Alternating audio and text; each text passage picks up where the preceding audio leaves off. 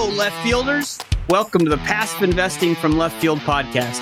Our community is focused on networking and education to help people invest passively and think differently. Let's go. The big one that a lot of people don't realize is a moneymaker, or what we call content or affiliate sites. So you're getting ready to go on a big trip or have a newborn or something, top 10 waffle makers, top 10 travel backpacks, and you go read on this blog. Well, when you click, the person that wrote that will get a commission on an affiliate for that click. Hey, left fielders, this is Julian McClurkin. When I'm not on the court with the Harlem Globetrotters, I'm the chief storyteller for TribeVest. Now, you might be thinking, why would TribeVest hire a Globetrotter? Well, through my travels around the world, I've met so many amazing people and heard their incredible stories. And it's no different at TribeVest. My job is to share the stories of people investing together as a group, as a tribe. TribeVest allows groups to pool their capital, set up their LLCs and bank accounts, help with operating agreements, funding rounds, and so much more. Whether you're investing with other dads from your kids' preschool class or getting into real estate syndications with people around the country like LFI infielder Brian Pawnell, TribeVest helps them all make it happen. If you want to hear more about stories about TribeVest's customers, just check out TribeVest's YouTube channel. And if you're already ready to start investing as a group, head on over to tribevest.com today.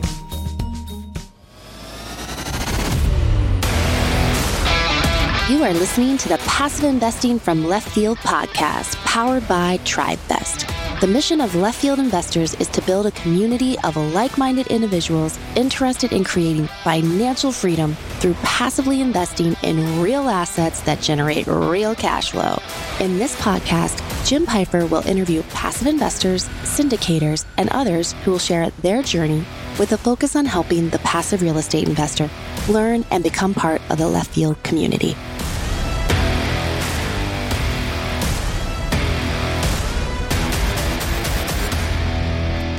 This is Brian Burke from Praxis Capital, and you are listening to the Passive Investing from Left Field podcast.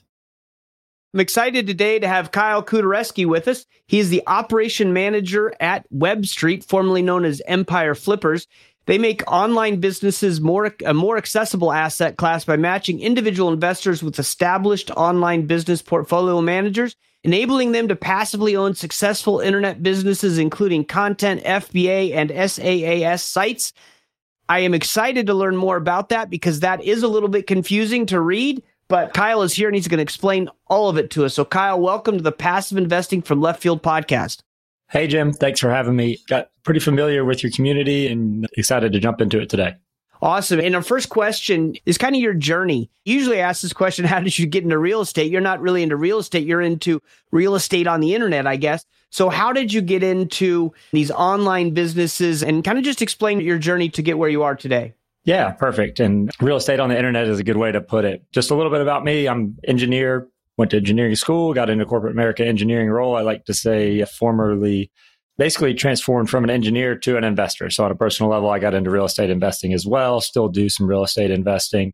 And then I, just like a lot of your community, was wanting to continue to get more and more passive. And I learned about the high upside that online businesses and digital assets can bring. And that's how I got to learn about Empire Flippers and kind of went in on that journey, became an employee, have worked for them for a few years now, and now an ops manager for the part of the business that does investing. So investing completely passively into online businesses. So that was my journey. Basically looked into it on a personal level, saw the huge upside, kind of became passionate about it, and now I'm doing it for a living.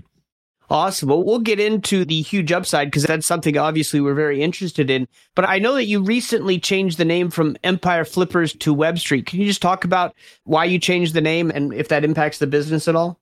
Yeah, so I think it's a really important thing to distinguish. So Empire Flippers has been around for about a decade and is really just a brokerage or a marketplace for people that want to buy or sell online businesses. So Jim builds a business, an Amazon business, a content site, decides he wants to sell it, do something different. He would go to Empire Flippers, they would vet it, list it, sell it, and then migrate it to, say, me or somebody that wanted to buy it, right? So that's still going on. But what we continued to hear for years and years was, hey, I don't really want to run those businesses. Can I give you guys $100,000, $200,000? You buy a business and run it for us, run it for me. well, no, that's not really what we do. But after hearing that enough, we decided to make it a reality. So we started a division, basically a sister company called Empire Flippers Capital. That was about 2 years ago, and we can get into that journey. But Empire Flippers Capital recently changed names, rebranded. We've got a lot of traction now, and we needed to distinguish ourselves from the brokerage side of things. So we transitioned from Empire Flippers Capital to WebStreet. So WebStreet investing side, Empire Flippers marketplace or brokerage side. Okay. So I would like to step back. I don't know anything about this. And so when you talk about the two different sides, the side that is a WebStreet then is the passive side where I can invest in these online businesses. Can you talk about what are online businesses? Because everybody's online now. I assume these are fully online businesses. What do they do? And just kind of talk about how that is structured. And then we can talk about how we invest in it. Perfect. Yeah. So there's several different monetizations or business types of online businesses. Clearly, some of the most popular ones in recent times are Amazon FBA, fulfilled by Amazon. So those have grown enormously. Somebody develops a product, they ship it in to an Amazon warehouse. Amazon handles the rest from there, right? You go buy this gadget, it's at their warehouse, it gets shipped. And that's that. There's Amazon Kindle Direct Publishing, where you can publish books directly through Kindle. The big one that a lot of people don't realize is a moneymaker, or what we call content or affiliate sites. So you're getting ready to go on a big trip or have a newborn or something, top 10 waffle makers, top 10 travel backpacks, and you go read on this blog. Well, when you click, the person that wrote that will get a commission on an affiliate for that click, whether it sends them to Amazon or to another store to purchase it from. The same thing with the display ads. If there's display ads on the site, that generates revenue. SaaS or SaaS, what you referenced at the beginning, is software as a service. So a lot of these softwares that you subscribe to monthly, whether it's an upgraded inbox or an upgraded calendar or whatever the case is, a lot of these tools that you use on your computer or phone, that's considered software as a service. There's several others, but those are definitely the big ones.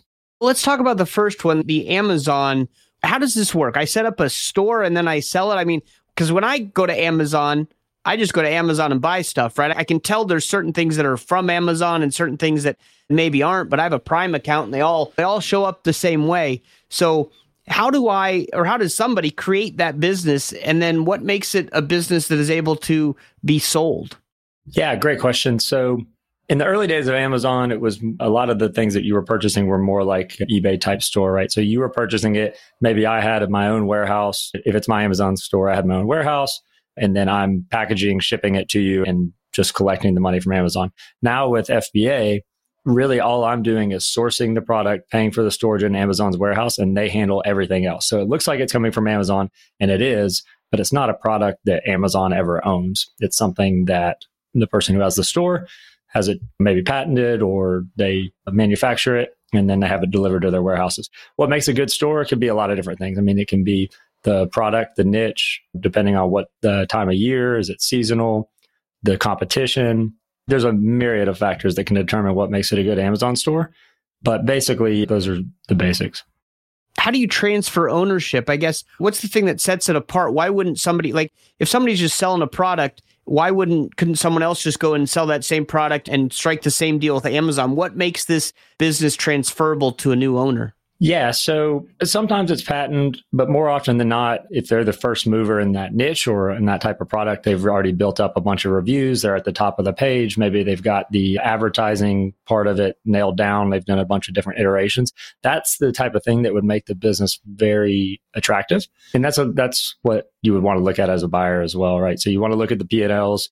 Is the growth increasing, or the sales increasing or declining? Are there seasonalities that you want or don't want? Back to school type products, Christmas always can throw a lot of seasonality in there and things like that. So it's a lot of due diligence you would want to do as a buyer. And really, that's why we came in as an investment platform, to make it passive for people. And we can really find the best businesses and allow you to invest in them without needing the time or expertise. That's right up my alley. I don't want to use time and I don't have any expertise. So tell me how I do this passively and how the whole thing works. And then we'll jump into asking questions about that, because there's a lot of things that I'm not sure about, vetting operators, vetting the businesses and all that. So just give us the overview of, I'm a passive investor. I love real estate, but this is something different that I might want to jump in. What am I looking at? Got it. Yeah, and that's super common for us. A lot of real estate investors that want to try something a little different. So Basically, what we do is we have a platform through WebStreet.co, and we vet the very best online business operators. We have a thorough vetting process where they apply, and we decide whether they make the cut or not, whether we want to raise money for them, which really ties back to the Empire Flippers days, right? We have a huge network of people that have bought and sold with us for years, and we know who the top operators are. Once they go through a vetting process, we set them up in a fund, list them on our page. Investors can come check out their track record, check out the acquisition strategies, check out what their growth strategies are going to be, and decide whether to invest in operator A, operator B, and you basically do it in a completely passive fractional manner. So if you think about some of these other platforms where you're doing fractional real estate like Fundrise or YieldStreet, or some of these where you're doing art or doing wine, other fractional models, we're doing the exact same thing for online businesses. Okay, so I need to relate everything back to real estate syndications because that's where I spend most of my time.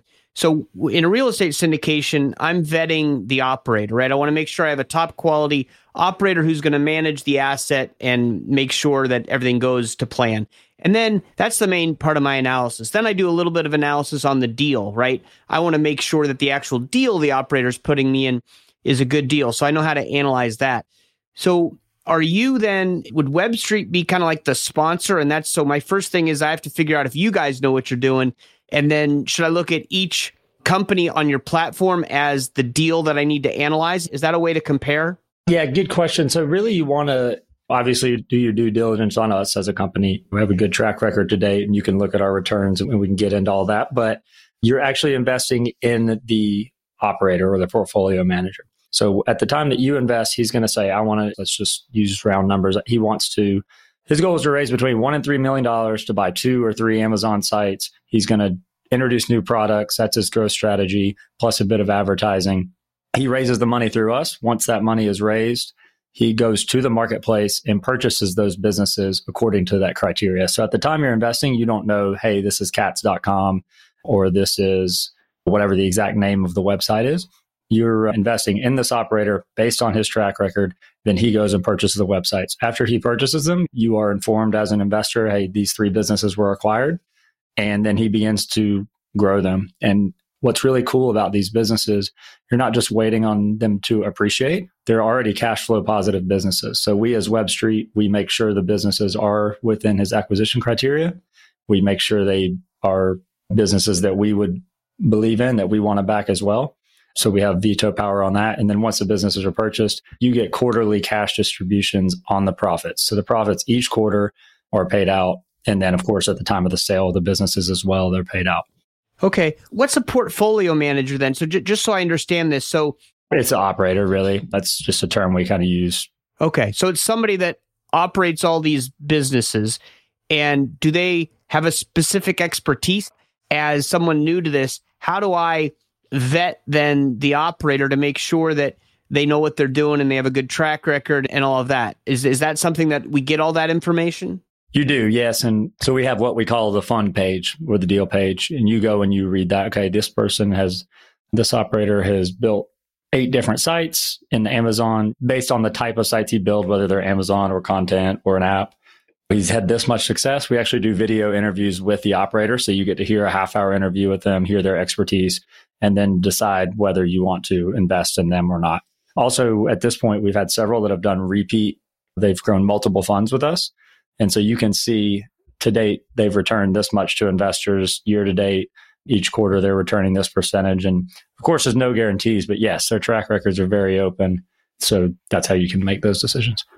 And how would someone like me who has no experience in this, how do I go in and look at an operator and how do I vet them? Because like you said, I'm not going to know the actual business they're investing in. I assume I will know the type and get some descriptions like this is certain Amazon business that sells this kind of product. They just don't give you the name because they don't want competition on it, I assume. Is that what's happening? That's correct. And as an investor, you wouldn't want their things to be public for competition reasons, right? There is a bit of a trust factor there. The information we're putting out there has all been thoroughly vetted, background checks and the whole deal. But you as an investor, we have different varying degrees of investors. We have some that are very interested in only a certain type of business, right? So they might only invest in those. And then we have some that each round, which might have 3 or 4 different operators in it, They choose our invest in all feature. They'll split $60,000 across 4 different operators, and then they just collect their monthly distributions and are pretty hands off. So there's different levels, I guess, of passive. But for somebody that wanted to really do their due diligence, you would want to dig into their track record. If they're a repeat operator, you can see their percentages. You would really want to read their deal page and get familiar with the criteria, both their past and future criteria. You want to watch the operator interview, which goes really in. They're typically 25 to 35 minutes of the operator going through all of the details. So these portfolio managers, they come to you and they say, hey, I'm looking to buy these businesses. You provide them with the money to go buy these businesses, and then they go and buy them, and then they operate them. And do they sell them later? Is the goal to turning them into permanent cash flowing businesses, or is this like a flipping kind of deal?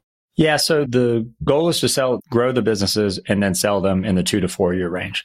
So, the other thing I should have mentioned earlier is that these portfolio managers, they also put in 5% of their own money into the deal. So they don't get any salary, but they do put 5% of the total fund of their own cash in. So they have a lot of skin in the game on a $2 million fund. It's a significant amount of money going in. But yes, they do sell the businesses in the 2 to 4 year range. You get the same profit split each quarter on profits and then on the exit of the business. And does WebStreet invest as well? Do they put capital into these businesses?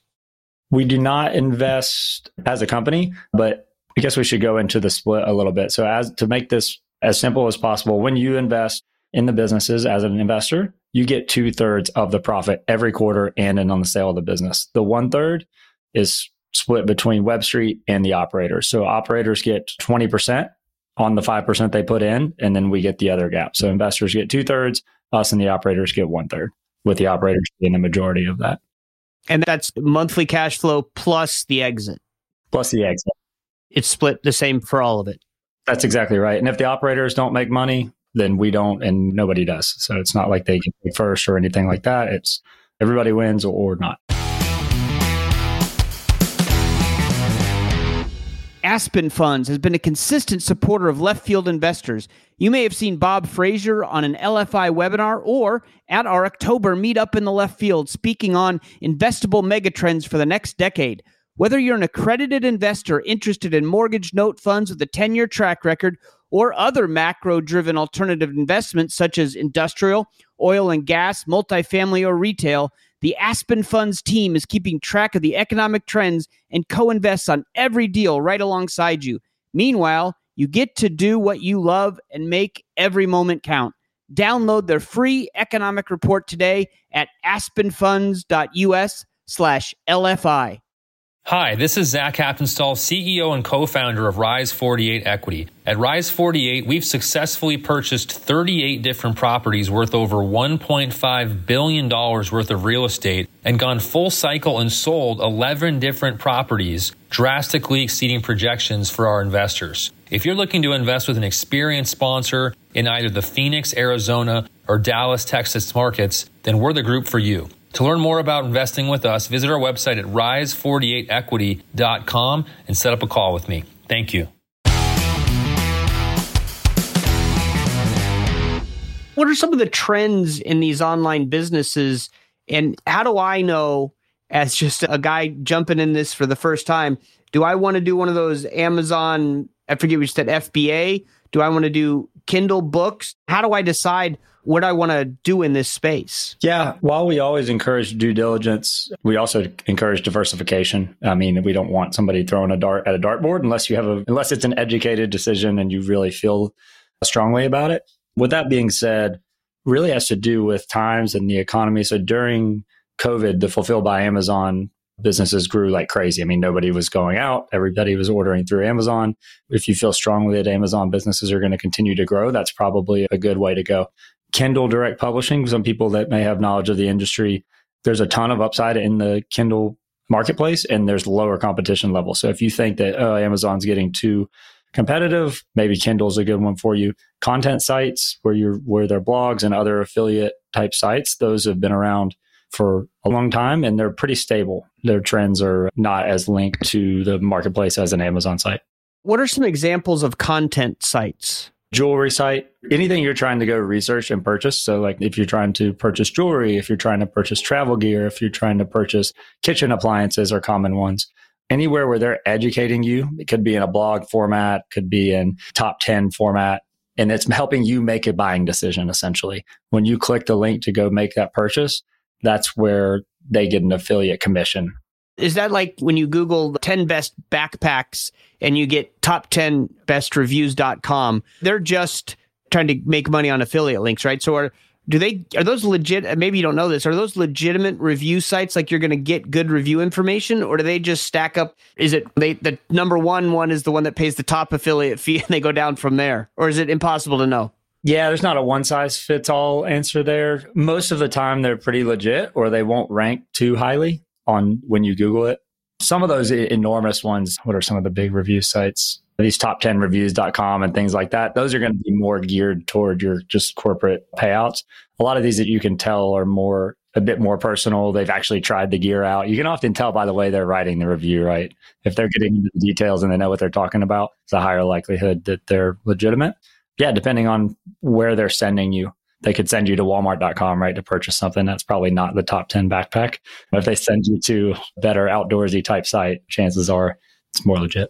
How much do those companies pay? I know you probably can't give an exact number, but like a ballpark. If I go on to a backpacking website, right, and they have a list of 10 backpacks and it sends me to REI and Amazon and Walmart and backcountry.com or whatever what kind of money are they making? Is it for each time someone clicks and goes to the site, or is it each time someone clicks, goes to the site and buys something? And how much are those fees? Yeah, generally speaking, it can be either or both. So usually they have a model where they get paid for the click and it cookies that person that clicked it. And then if they purchase, they will get an additional commission. Sometimes that's not the case. Sometimes it's just for the click. Generally speaking, the larger the site they're sending you to, the smaller the commission. So if it's a Walmart or even an REI, they're not going to pay a ton for each click because they don't necessarily need your business.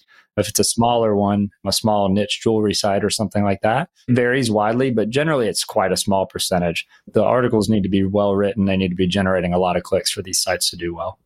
Yeah, I know we're an affiliate for Amazon on some of the books that we recommend, and I think we make like $12 a month. Maybe we made $80 last year on it for Left Field Investors, but you might as well, right? So I was just curious about that. So how do you find these operators or portfolio managers? Or do you find the businesses first and then find who's operating it? Or do you find the operator? And how do you do all that?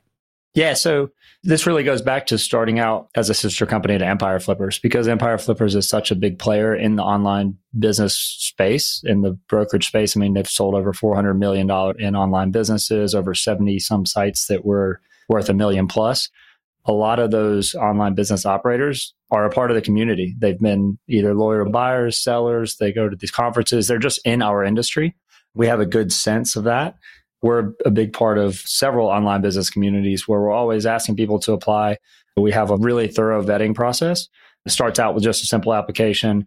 Then we have them go do basically fake due diligence, where they go to the marketplace, find a business you would buy if you were an operator, bring it back to us, tell us, why do you like that site? What would you do to grow it? And I think we've had 14 funds so far, so 14 operators. I think there's been, 800 plus applicants or something like that. So it's quite selective, as it should be, but that's where we find them. The businesses, when we first started out, they were only buying from the Empire Flippers marketplace, which we knew was quality because of the vetting and the team that was in place there at EF. At this point, we've grown to where they are able to purchase from other brokerages, do off-market deals, which was always the plan. We know that you need more deal flow than just one brokerage. So that's where they're finding the businesses. Give me an example, right? So let's say Fulfilled by Amazon, right? Let's say we buy one of those, just an average basic example. How much does it cost to buy it for the operator and thus for us investors? What's the average typical monthly cash flow? I know this is ballparking and you can't tell me exact. And then at exit, what's it worth? So if we buy it for $100,000, or are we selling it for $1 million, or just the averages or basics to understand a little bit about the dollars we're talking about? Yeah, so I'll have to do some quick math, but I can think of one of our portfolio managers offhand who raised about, I think, $2.3 million and bought 2 Amazon businesses. They were each around $800,000, so 1.6. That leftover capital is returned to investors, is worth noting. So we're never trying to force them to spend the money. If they don't find a deal they don't like, that the extra capital is returned to investors. But so 2 businesses, around 800,000 each. That particular business, I think, or that particular fund is about a year and a half old. Let's say our round one investors, I'm going to have to do this backwards. Our round one investors received 14.6% returns last year. So that means the businesses are growing. That means that those are quarterly profits. Now, a year or two from now, when he goes to sell the business, will it have continued to grow? Will it have slowed with the economy, or what the case is pretty hard to predict. But generally speaking, we're seeing these grow. $800,000 business might grow by 20 to 30% over the course of 2 or 3 years, something like that. It really varies case by case. I'd love to give concrete numbers. No, I get that. It's hard to figure this out because part of the issue is, correct me if I'm wrong here, and this isn't necessarily a bad thing. I just want to understand what we're doing here. Is I'm going to go in to WebStreet and I'm going to look at a bunch of different portfolio managers, right? And I'm going to pick this guy, Steve, right? He's going to be my portfolio manager. I will know that he's probably going after fulfilled by Amazon stuff, but I won't know exactly what. So I'm going to give him money and I'm going to trust that he knows what he's doing. And I'm going to end up buying businesses that I don't know ahead of time. That's fine. Just so we know what that model is. So we're really, the thing that we're investing in is we're investing in WebStreet, trusting that they're going to screen operators or portfolio managers effectively. And then once we go in there, so they're all pre-screened, now we're going to go in and pick the one we think is going to be the most successful.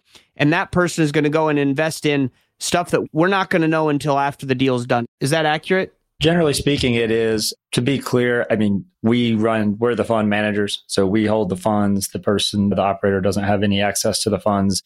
Once he decides, I want to buy business A, brings it to us, we say yes or no, you should negotiate it this way. And we would pay the buyer, make sure it's migrated. So generally speaking, from an investor standpoint, everything you said is correct. But we're doing all the fund admin. So there's no concerns around, you're not actually giving this operator money without no. Okay. And part of this is just getting people like me comfortable because I'm used to investing in a single deal where I have a pro forma and know exactly what they're going to do, or a fund which has an idea or a history. And so this is similar to a fund, but it's a little bit more of a black box than a fund, which isn't necessarily a bad thing, because if you gave me all the financials and told me everything about this business, I wouldn't know whether I should buy it or not anyway. I just want to be clear that we are relying on WebStreet first and then the portfolio manager second. And talk about passive, we're kind of blindly trusting those two entities after we've done our due diligence on those two. So I'm not trying to paint this in a negative light. I just want everyone to understand this is what it is. You either have to be okay with that or you go somewhere else. That's exactly right. And fund is a good way to think of it. We actually call them funds. So each one is a fund. These operators or portfolio managers, the other thing you'll learn as you do their due diligence is what their team looks like. Some of them have their own warehouses. Some of them have a team of writers that crank out these affiliate pages we're talking about. So they all have a team supporting them. And then the other part is where WebStreet and this community of business operators, they all support each other, right? So we do quarterly masterminds. Hey, I'm struggling with this. What about this Google update? Or what about this shipping issue? And so we have several cases where they've worked together to overcome things. So there's pluses and minuses, I guess, as you could say, to the model. But yes, you're describing it correctly. And can you talk about the minimums and how this is taxed? Yeah, so minimums, they vary per round. Generally, they're around $20,000 per fund with some incentive to diversify across them. So right now, March of 2023, we have a round of deals open. It's got 4 funds in it. You could do a $60,000 investment, which will be split evenly between those 4 funds, or you could just pick any individual one at a minimum of $25,000. So generally speaking, in that range, we're really close on a crowdfunding type model that we're going to test through as well for smaller amounts and a little bit lesser terms. But right now, that's where we're at. From a tax perspective, you get a K1 each year as a partner in the LC and the fund, 15-year straight line depreciation. And of course, you're taxed on the distributions you get each quarter throughout the year. How is it taxed? I know you're not a tax advisor, so we'll put the caveat that this is not tax advice, but I'm surprised that there's depreciation because, well, I guess maybe they're owning buildings and warehouses and things like that. But through the K1 then, are any depreciation benefits passed toward or to the investors? Yeah, so it's just depreciated just as if it was a hard asset. It's a business that is depreciated on a 15-year straight line. So there would be tax benefits. Again, we're used to real estate where you get these heavy tax benefits in year one. So we wouldn't get that big of a tax benefit. But it seems to me that probably in year one, you'd have enough tax benefit to offset maybe the cash flow from year one. Yes, that's correct. Depending if their distributions are enormous and they do, if it explodes really quickly, it's going to be less, right? But year one, yes, generally there's not much, if any, of a tax burden because of the depreciation and smaller distributions at the beginning. That's great. And so how would you compare this to real estate? You said you're also a real estate investor. So is this something I should allocate 100% of my capital to, or should I just dump a little bit in and keep doing my real estate? Are they related? Is one better than the other? Are they non-correlated? How would you kind of put those two together? Obviously, you want to continue to diversify. I don't recommend doing 100% in this. But a lot of people for many years didn't have this option, right? So they're doing 100% in real estate, and not like you just hit on, there's huge tax benefits, especially if you're owning your own or whether you're doing it passively or funds. I would encourage people to get educated on it. A lot of people don't realize that this isn't even an option. And when they start to dig in and learn more, if you look at the numbers behind how big the e-commerce industry is as a whole and Amazon is as a whole, I mean, if anybody thinks it's going anywhere, I would find that surprising. So why not get some exposure to it in a completely passive way? The other thing I would encourage people is you can do a smaller amount compared to real estate upfront. See what you think about the process. A lot of people like learning about the sites they're involved in, watching them grow, seeing the strategies the operators have. Along with those quarterly distributions I was talking about, the operators give quarterly reports where they say, hey, we tried this work, this didn't. So it depends what each person's interests are. A lot of people like that part of it. And I don't know where else to go with that. Definitely not 100% of anybody's allocations, but it's a nice way to do something other than real estate or other than stocks that is relatively uncorrelated. I mean, last year, our returns, like I said, were 15% cash distributions in a year where everybody knows the markets were not so hot. Right. So if I buy into one of these, I will eventually know what the name of the business is, right? And then if I wanted to buy something from them, I could be supporting myself. That's correct. And you can tell your friends about it at the dinner parties. Yeah, I sent out an acquisition update today, actually about an hour before this recording, to some previous investors because we just completed another acquisition. So yes, you do learn the names, and which is kind of fun. Yeah, that's great. Okay, so the last question I usually ask is, I don't know if you're a podcast listener or not, but what's a great podcast that you like to listen to? Yeah, I am. I like a lot of them. I'll stay away from the big ones, I think. Let me throw two out real quick. So for those that are interested in online businesses and investing, this isn't ours, it's old by Empire Flippers, called the Opportunity Podcast. Really interesting, fun spin on things. And then on the real estate side of things, that lines up exactly with what your audience does. There's one called Ice Cream with Investors, which is all about passive real estate investing, self-storage, lines up with a lot of your audience's interests. So Ice Cream with Investors and the Opportunity Podcast. Excellent. Those are two new ones for me, which is always great because I listen to a ton of podcasts. So finally, if people want to get in touch with you and learn more about WebStreet or this business model, what's the best way to get in touch with you? Perfect. Yeah. So I'll send you some links for the show notes with just a very basic interest form. WebStreet, one word, .co is our main page. My email is kyle@webstreet.co. Respond and read to every email. And of course, we're on all the socials as well, just WebStreet. And appreciate everybody listening. Appreciate you having me on. Excellent. This was fascinating. We really appreciate you being here, and we'll definitely check out those links and do a little more research on this because this is definitely something different than real estate, but something super exciting. So thanks, Kyle, for being on the show. Awesome. Thanks, Jim. One of our trusted partners, Ashcroft Capital, is currently accepting accredited investors into their Ashcroft Value Add Fund 2. Why should you invest in multifamily now? Let's talk about the elephant in the room. There's turmoil around the world, and we are in a very high inflationary environment. Naturally, that's a lot to digest, and it's on a lot of people's minds as to what this means for multifamily, or how to interpret this kind of data and reasons to consider when deciding to invest. Ashcroft Capital has compiled a white paper of 5 reasons to consider investing in multifamily in 2022. To read it and to learn more about investing in multifamily real estate with Ashcroft's AVAF2, visit ashcroftcapital.com/invest in 2022. That's ashcroftcapital.com/invest in 2022. With inflation on the rise, private debt may provide the short-term hedge you're looking for.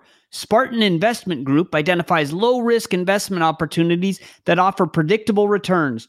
The numbers speak for themselves. From 2018 to 2021, they grew revenue by over 3,500%.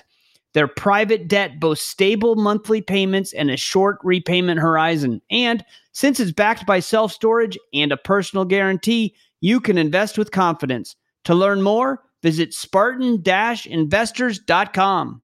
Well, that was certainly not your typical real estate syndication podcast, and it's nice to have these different types of podcasts every once in a while, just to give you something else to look at. I know this is an interesting asset class for me. I liked how Kyle started out. He was a real estate investor and wanted something more passive. He didn't find, like I did, syndications right away, but instead he went and found these online businesses, which are really interesting, and it's something that all of us use. But I don't know that many of us think about, hey, how could I own that business? And if I think of that, I certainly don't want to operate the business. I prefer to be an owner and have someone else manage my assets. And that's what these portfolio managers do. And that's kind of the operator. And so I liked how he explained everything so I understand it a little bit better. And there's different versions, right? You can invest in the fund, which sounds like that's what you'd want to do right out of the gates, is just have 3 or 4 portfolio managers and invest in all of them. And then once you kind of get some expertise and get to know the individual portfolio managers, maybe that's when you go in with just one instead of the fund. But it's kind of like added value, right? So the asset managers, they're going to grow the asset, manage the asset, and then sell it in 2 to 4 years. So it's similar to what we do with some of the multifamily deals that we look at. So I try to relate everything to real estate because that's what I spend most of my time doing, but this has a lot of parallels in there. And I liked at the end when Kyle said, you need to get educated and you need to diversify. Because sometimes on these podcasts, you have people out on there that are marketing and selling pretty hard, and they don't say, hey, go get educated first. They say, oh, invest with us, we'll show you how to do it. And I like that he's focusing on education. And then he also said, obviously, you don't want to put all of your assets into this type of investment. He was kind enough to acknowledge that diversification is a good idea. And so I just like it when people are transparent that they are looking out, at least partially or hopefully a lot, for the best interest of their investors. And Kyle certainly seemed on that. So this is something I'm definitely going to look into a little bit. There are a lot of parallels to real estate, and there's some pretty good cash flow and maybe some pretty good upside on this. So it's worth dipping a toe in and seeing what it's like. And perhaps we'll get Kyle on for a lunch and learn and share that knowledge with the whole community. So that's it for this time. We'll catch you next time in the left field.